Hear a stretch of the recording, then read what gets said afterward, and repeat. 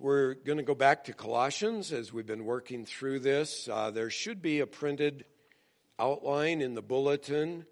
There are printed sermons at both exits. If you didn't get one and want to get up and grab one, feel free. Those are also on the church website, and there's a password to the website, to the Wi-Fi on the front of the bulletin. And all the last 23 years worth of messages are on the church website as well, both printed and audio messages on there. We're working through Colossians. We come to chapter 2, verses 6 and 7, where Paul writes, "Therefore, as you have received Christ Jesus the Lord, so walk in him, having been firmly rooted, and now being built up in him, and established in your faith, just as you were instructed, and overflowing with gratitude." I'll always remember January 5th of 1974. I give my wife a card every year on that day because that is the day that I was invited to a dinner party to meet a young lady by the name of Marla. And my friends had been telling me that she was my type, but you know, when you're single, you hear that all the time. And I'd been disappointed so many times. I'll be honest, I wasn't very hopeful about the meeting. I was also kind of lied to because I was told it would be a group party. So I thought, one of many. I got there and there were two other couples and then me and Marla. And so I met Marla, but as I met her, something inside of me just kind of went, I think she might be my type. And so we began to talk. And I was really lonely at the time. My roommate had moved out, so I was living alone down by the beach.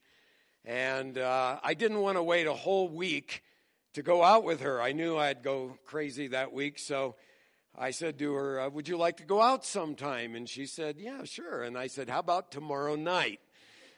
So I moved in for the kill quickly, and we spent that night, and then the next week, almost every day of that week, we were together.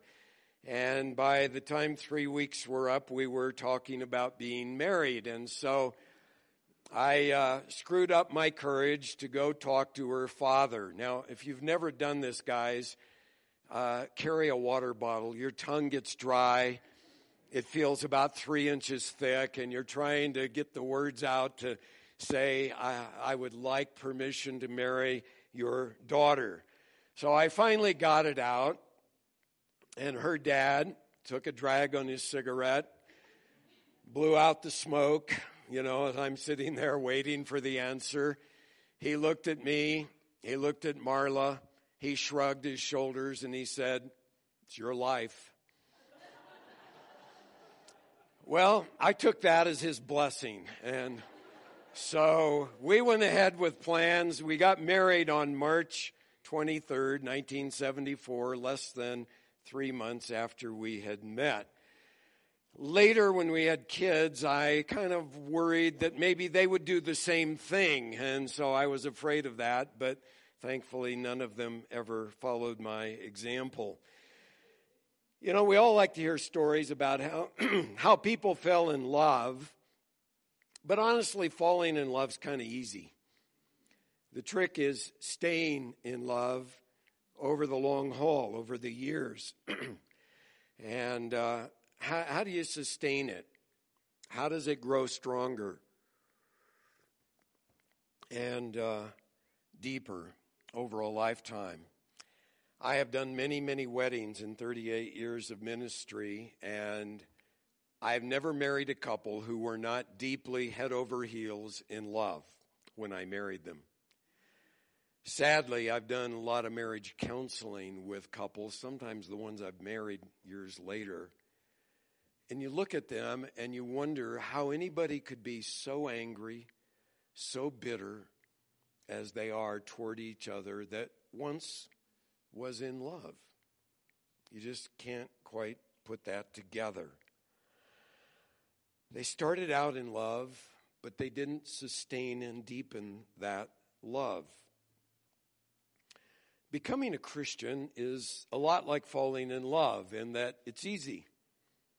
You know, it's just kind of like falling off a log. I mean, you meet the Lord and it's wonderful. And you trust in the Lord and all of your sins are forgiven. As we sang, my guilt is gone. I'm no longer under condemnation. I have the peace of God in my heart. I have His joy. He's given me the hope of eternal life. You're a brand new creation in Christ. I mean, what is there not to be excited about? It's like that guy in the book of Acts that Peter and John were able to heal, where it says he was walking and leaping and praising the Lord. And that's kind of how you feel when you meet the Lord. And then those feelings kind of wear off and they don't last. And problems come in. Trials and disappointments come. And sometimes your health struggle with health issues, or maybe you pray for something and God doesn't answer as you prayed. And doubts can creep into your heart. And then maybe you have old friends and they cut you off and harass you because of your faith. And if you're married, maybe your spouse who's not a believer is threatened by your faith because they see change in you, and that means they need to change. And so they up the opposition. They're hostile, they're abusive. Over years, maybe your kids don't turn out quite as you'd hope they would. So the question is then, how do you go on with Christ over the long haul? How do you sustain and deepen that first love that you had for Jesus Christ? To be honest, sadly, some don't go on. I've seen people fall away. I know people who have fallen away from the Lord. Sometimes they grow bitter because of their trials. I've seen some fall prey to false teachers. There's this false teaching that says, oh, if you just have enough faith, God will heal you. He'll give you all the wealth and all that baloney. And they buy into that falsehood. I've seen people get sucked in by the cults. More often, what I see is people just kind of settle in for a routine Christianity. You know, probably some here. You're a Christian. Yeah, and you go through the motions, but it's not all that exciting. That first love is gone. Routine marriage. Some of us are in routine marriages. Thankfully, I'm not. But, you know, it's easy to just kind of, we're married. And I find that people that are in routine Christianity, they collect stuff to fill the void. They do things, go on trips, and do all this stuff trying to find what really Christ is meant to satisfy. Not that it's wrong to go on trips or to have things, but you know what I mean. It's wrong if it's a substitute for God as your portion, as we sang. And then I've seen some who succumb to temptation. They give in to an affair thinking that's going to fulfill them. And it doesn't. It doesn't. Sin never fulfills. Sin always destroys. So the question we want to look at today is, how do you go on with Christ? Go on with vital, growing, fresh love for Jesus Christ.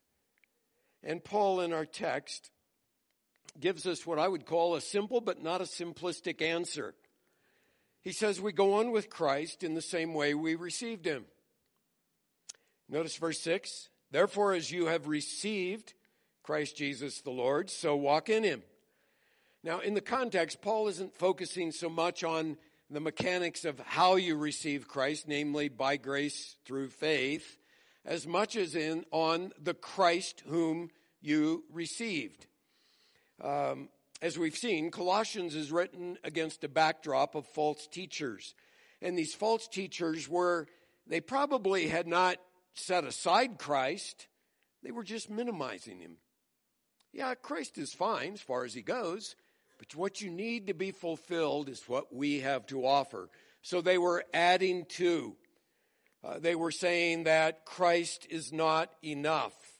And you had to learn their secrets, which, as we'll see later in chapter 2, were things like self-abasement and worship of the angels and visions and man-made rules and all of that stuff that exalted the flesh, but not Christ. As we'll see next time, that Paul warns that they not be taken captive through philosophy and empty deception rather than according to Christ. Christ is whom Paul is proclaiming. And so in chapter 1, to review, we saw that Paul exalts Christ as the all-sufficient one, as the one who is supreme over all. In Christ, he said in Colossians 1:14, we have redemption, the forgiveness of our sins. He went on in that wonderful passage beginning at verse 15 to say, Jesus is the image of the invisible God. He is the firstborn of all creation, which, as he immediately explains, means Jesus created all things that exist. Nothing exists apart from Christ. He's the eternal creator.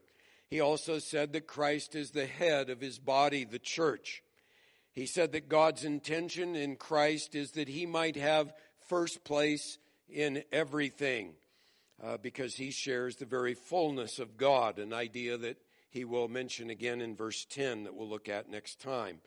He says it in chapter 1, verses 21 and 22, that even though we were alienated and hostile against God, in Christ we were reconciled to God through Jesus' death.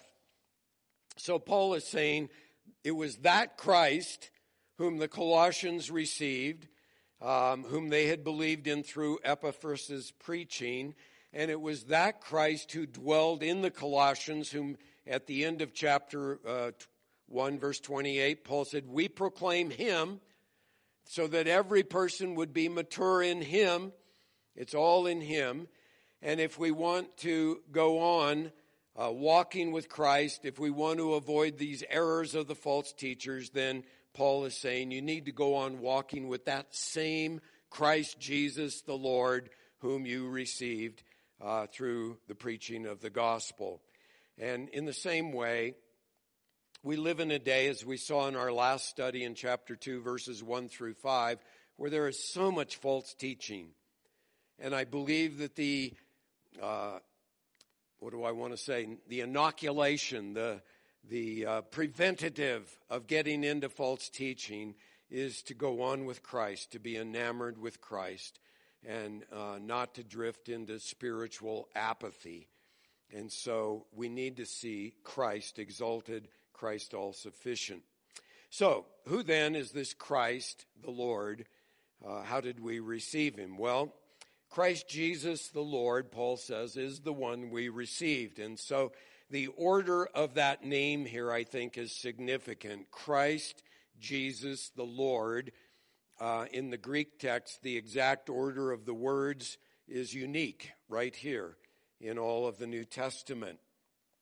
First of all, then, we received him as the Christ.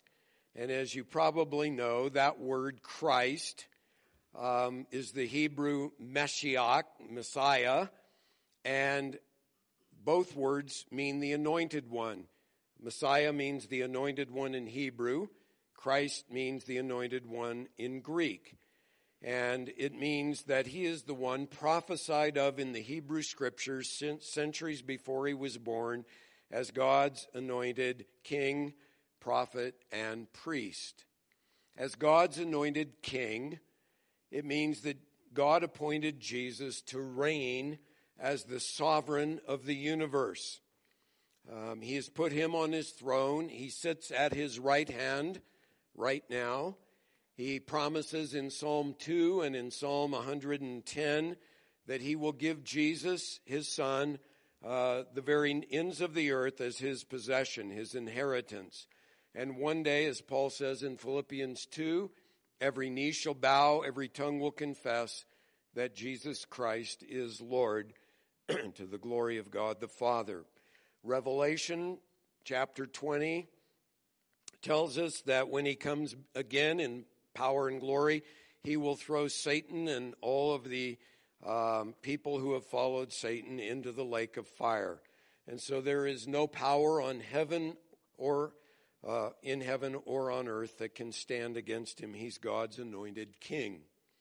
Jesus is also God's anointed prophet, which means he speaks for God more than any other prophet can speak for God. The reason is, as we saw in our study of John recently, Jesus is the eternal God, one with the Father. He came and took on human flesh in order that he might be the Word of the Father to us. He uniquely reveals to us who the Father is, so much so that as he told Philip, if you've seen me, you've seen the Father. He spoke with authority to us about heaven, about hell, about eternal life, how we should live in this life. And being God in human flesh, Jesus is omniscient. He knows all things. He is without sin. And so all that he speaks to us is wise, true, and authoritative. He is God's anointed king. He is God's anointed prophet, but he's also God's anointed priest. And as such, it means that he mediates between God and sinful man. He offered himself as the blood sacrifice on the cross that God's holiness, his righteousness demands as the penalty for our sin if we would approach him. Now, in the Old Testament, the priests had to offer sacrifices first for their own sins, because they were sinners, and then for the sins of the people. The book of Hebrews says Jesus didn't have to do that because he was without sin. And so he offered himself, not for himself, for his own sins, but for sinners, for us. And so his ministry, as the book of Hebrews also says, is not like the Levitical priests. He is a priest after the order of Melchizedek, a unique and new kind of priest. And so he offered himself once for all as the sacrifice that provides complete forgiveness for all who trust in him. So what Paul is saying in Colossians 2:6 is, this is the Christ whom you received. This is the only Savior. And so you must not turn aside to any other so-called Christ or human philosophy, because Jesus Christ, revealed in the Gospels, is a full and complete Savior for our sin. Also, Paul says we received him, though, as Jesus, and that's his human name. He had to become fully human so that he could offer himself as the atonement for human sins. When the angel announced to Joseph that Mary was expecting through the Holy Spirit in the virgin birth, he told Joseph this in Matthew 1:21, "You shall call his name Jesus, for it is he who will save his people from their sins." Jesus is the Greek form of the Hebrew Joshua, which means Jehovah, Yahweh, saves. And so Jesus came to be a Savior. In fact, he said in Luke 19:10, "For the Son of Man has come to seek and to save that which is lost." I've often said this, but I'll repeat it, that we throw around salvation as Christians without thinking what it really means. And salvation is a radical word. Good people don't need to be saved. If they're doing okay on their own, they're doing fine. They might need a little advice. They might need a little help, but they don't need to be saved. People who need to be saved are those who are helpless and hopeless. And without a Savior coming in, a rescuer, as we sang, Jesus, the rescue from heaven, without that, they're doomed. They're lost. And the Bible says that as sinners, we are lost. That means we can't save ourselves. You can't pile up enough good works to eradicate the debt of sin that you owe. And so we need a Savior. And God sent Jesus to be that Savior. And the idea is, because he is holy, God justly, righteously has wrath against all sin. And in order to be God, he must be just. And he must exact the penalty for sin. And either sinners pay it, or an acceptable substitute pays it. And Jesus was sent to be that substitute to save us from our sins. And you'll find when you talk to people about the Lord, the main thing that keeps them from being receptive to the gospel is self-righteousness. You can talk to people who are obviously way beyond their eyeballs into sin, and they'll say, well, I'm a basically good person. I've seen that happen so many times. And so you have to pray as you share that the Holy Spirit will convict them of sin and righteousness and judgment and show them their need for the Savior. Now, the Bible says that God is a personal God, and yet at the same time, 1 Timothy 6:16 says he dwells in unapproachable light, whom no man has seen or can see. And so he is altogether other than us. 1 John 1:5 puts it, God is light, and in him there is no darkness at all.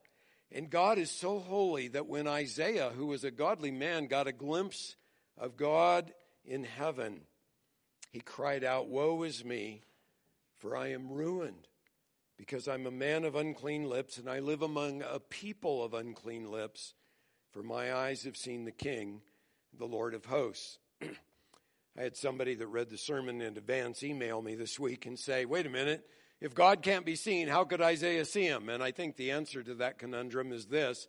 I think Isaiah saw the pre-incarnate, exalted, glorious Lord Jesus Christ on the throne. We cannot see a spirit, and God is spirit, but we can see Christ, and in his pre-incarnate form, he had bodily form. He's the one who wrestled with Jacob. I believe he's the one who was in the fiery furnace with Shadrach, Meshach, and Abednego. He is the angel of the Lord in the Old Testament who appeared numerous times. And so I think that's the answer. But the question we all have to face, the point I'm making is this: how can we who are sinners be so close to such a holy God? And the good news is this: Christ Jesus came into this world to save sinners.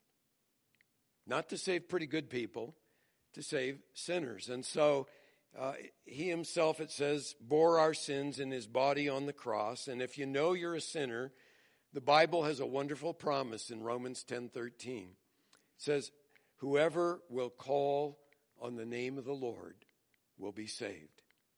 It's simple. That's it. If you say, oh God, help me, I am a sinner, like that publican that Jesus talked about in the temple, God, be merciful to me, the sinner, he went home justified. It's a transaction that that takes place through God because Jesus Christ provided for lost sinners. So he is Christ Jesus, but also Paul says we received him as the Lord. You have received Christ Jesus, the Lord. And the Lord refers to his deity. In the Old Testament, it's the covenant name of God, that he is Yahweh, he is the Lord. It means that he is the ruler over all that exists because, as we saw, he created all that exists. It means that when he commands us, he's the Lord. We have to obey him. And if that sounds negative to you, the Bible assures us his commands are not burdensome. His commands are for our good. And when we disobey his commands, it's always to our detriment, to our harm. Now, there's this funny teaching out there that somehow you can accept Jesus as your Savior now and put off accepting him as Lord till some later date when you might get inspired to do so. That's false. When you accept Christ, you accept him as Christ Jesus the Lord. There's no other way to receive him. You have to receive him for all he is. And he is the Lord. And so, granted, you grow in that process of understanding his lordship and how it affects every area of your life. But the way I put it is, you come to Christ with all that you know of him and all that you know of yourself submitted to him, and then that grows over time. As you get in his word, you see more of who he is, you see more of who you are, and you grow in that.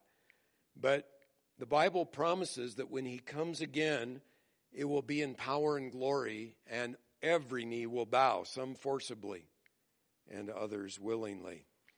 Now the Colossians, and I hope every person here, has received Christ Jesus the Lord. And what Paul is saying is, don't trade in this Savior for a false substitute. Don't trade him in for some philosophy. If we receive Christ Jesus the Lord, then we have to continue in him. But let's look for a moment also at the fact that we received him. What does that mean? We received him. It means to receive something as transmitted from their teachers, is the idea of it.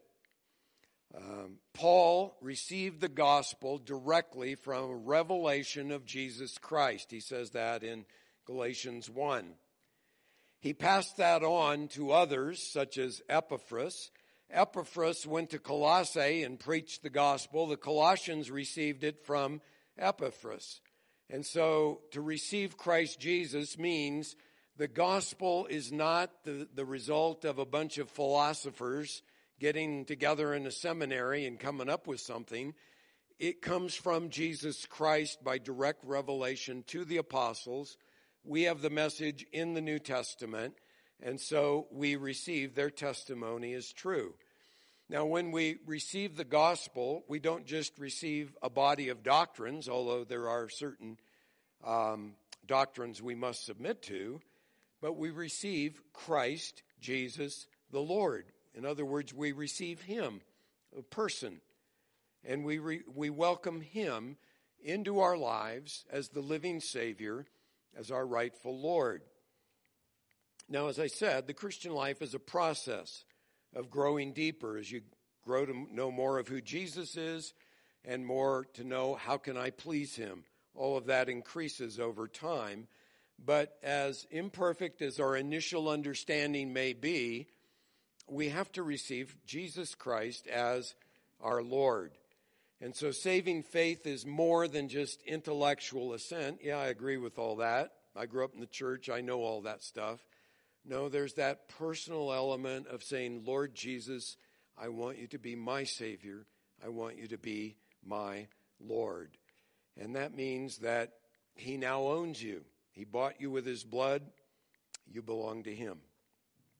So you have to go on with that Christ. Now, how do you do it? Well, that's our second point here, is that we go on walking with him as Christ Jesus the Lord. Verse 6, as you received Christ Jesus the Lord, so walk in him. And that's a present tense verb, indicating an ongoing process. Walking is a frequent metaphor for the Christian life. And as I've thought about it, I thought, isn't that interesting? Sometimes he uses run the race, that kind of thing. But you think about it, walking isn't as impressive as running. It's not as impressive as flying, jumping. It's just kind of a ho-hum activity. But the point is, if you walk in a certain direction, step by step, day by day, you'll eventually get to your goal. And that's the picture of the Christian life that's here. And so we're to walk in him. That means in all that he is to us, in all of those in Christ phrases that are throughout the New Testament, we walk in him. Now, to explain that and elaborate on it, Paul uses 4 participles in verse 7 to show us what that walk in Christ looks like. First of all, having been firmly rooted. And secondly, now being built up in him. And thirdly, established in your faith, just as you were instructed. And then fourthly, overflowing with gratitude. The first participle, having been firmly rooted, is a perfect tense in the Greek New Testament, which means it looks at past action that has continuing results. The other three are present participles, looking at the ongoing process. You're being built up, you're being established, you're being overflowing with gratitude. The first three participles are what is called the passive voice, which indicates God is doing these things in you.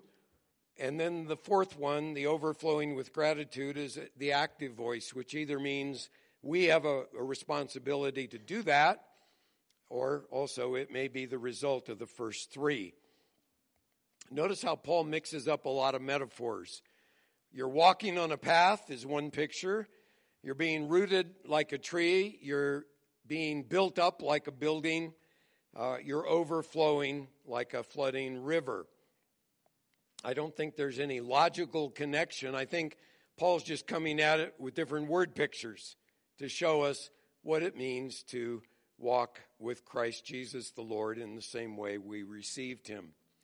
Briefly, let me go over each of the four. First of all, to walk with Christ Jesus the Lord means being rooted in him. And the picture there is a tree that's planted with roots going down deep into the soil so that it gets the nutrients it needs and it's healthy. When a storm comes, it doesn't blow over. When a drought comes, it doesn't dry up. It's got roots. It's got roots, and that's what keeps it during those hard times. And when we genuinely trust in Christ, God plants us in Christ. We're rooted in him, and yet I believe there's still a responsibility that we have to send down roots, and that looks at the unseen part of your Christian life. It's not seen to others. You know, you can go to church and act like a Christian. Everybody thinks, oh my, it's wonderful, look at that person. But they don't see what's going on in your heart. That's between you and God. They don't see whether you spend time alone with the Lord.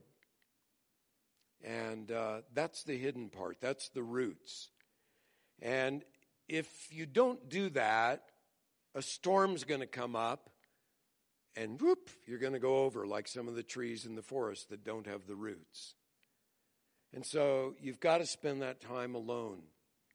And you've got to deal with your thoughts before the Lord, because that's the roots that you send down with him. The second metaphor Paul uses is to walk with Christ Jesus the Lord, he says, means being built up in him. And this looks at a building that is being constructed. The present idea looks at steady progress.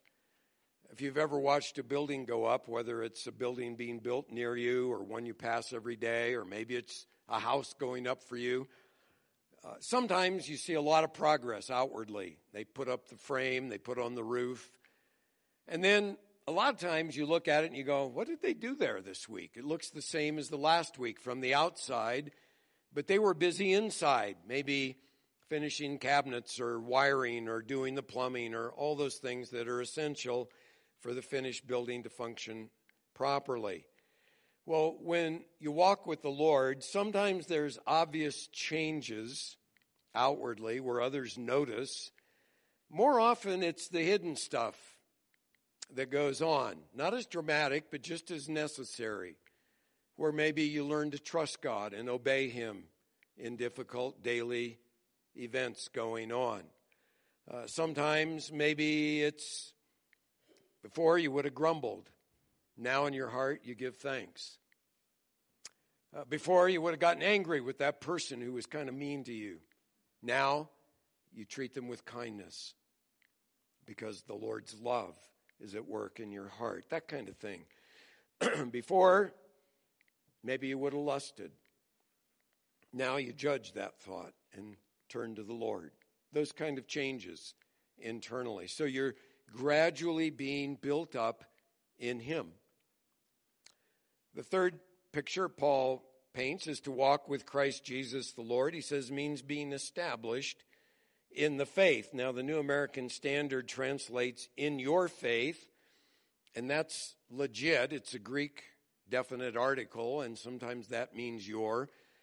But in light of the context, he goes on and says, just as you were instructed, and in light of the broader context of Paul writing against false teachers, I think it's better to translate it to be established in the faith, that is, Christian truth. And it's solid doctrine that gives you a foundation so that you aren't going to be blown around by every wind of doctrine that comes. That word established is sometimes used in Greek as a legal term, and it means to confirm or to guarantee or to make something irrevocable.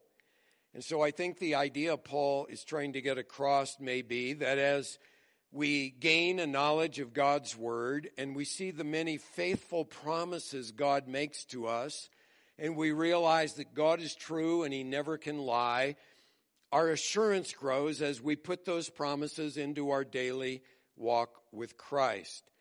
And sound doctrine has a way of preventing you from being swept away, again, when false doctrine comes in and blows others off course. So the application of that point is this. If you're not growing to know sound doctrine, you need to. Get a catechism. You know, John Piper has a good Baptist catechism on his website. Or get a basic book on theology. I like Wayne Grudem's Systematic Theology. It's readable and it's easy to understand. I don't agree with everything, but he's accessible. Maybe tackle a book on some theological subject and read it. And that way when, you know, the cultists come knocking, you're not going to be taken away and confused by what they say. The final picture, to walk with Christ Jesus the Lord, Paul says, means overflowing with gratitude. And the picture here we saw on the news about a month ago when the Mississippi was flooding and it's overflowing its banks. The levees couldn't contain it. It was just all over the place, sadly, in many people's homes up to their ceiling. But the point here is, as we revel in all that God has done for us in Christ, we just well up with gratitude. Some of you may relate to me. I am prone to grumble. You prone to grumble? You know, it's not usually the big things. Then I realize God's dealing with me. It's the little irritations during the week. Something goes wrong. Oh, why did that have to happen? You know, the car breaks or something happens. Grumble, grumble, grumble. And I think I'm making progress. I really do. But boy, that's a battle. You know, in the Old Testament, that was a sin that Israel committed. Here God had miraculously delivered them from bondage in Egypt.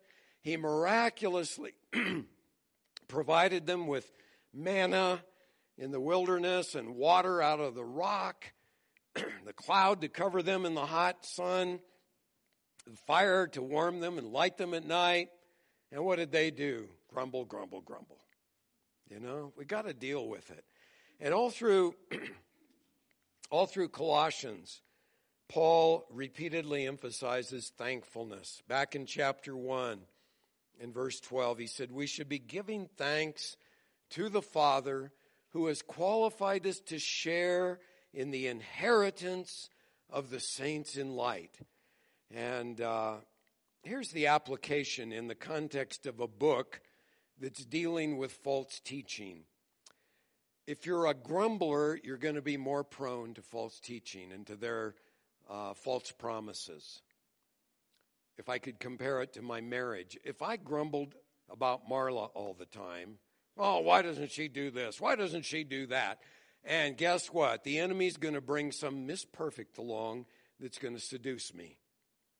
But thankfully, I just think Marla's the best wife I could have in the whole world, and I am not susceptible to some gal that comes along. It's just, no, thank you. I got the best. Why do I need somebody else?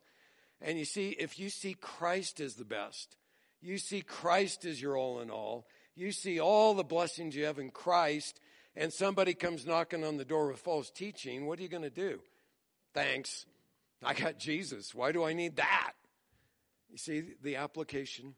And so it's vital that we learn to give thanks even in our trials. Well, this March, Marla and I are going to celebrate 42 years of marriage, and I'm here to tell you what began so wonderfully all those years ago and so suddenly is still even better now, and I am just so thankful for her. And you say, well, how did you sustain it? Well, there's a lot of work, of course, but the bottom line is we've gone on in the same way we started.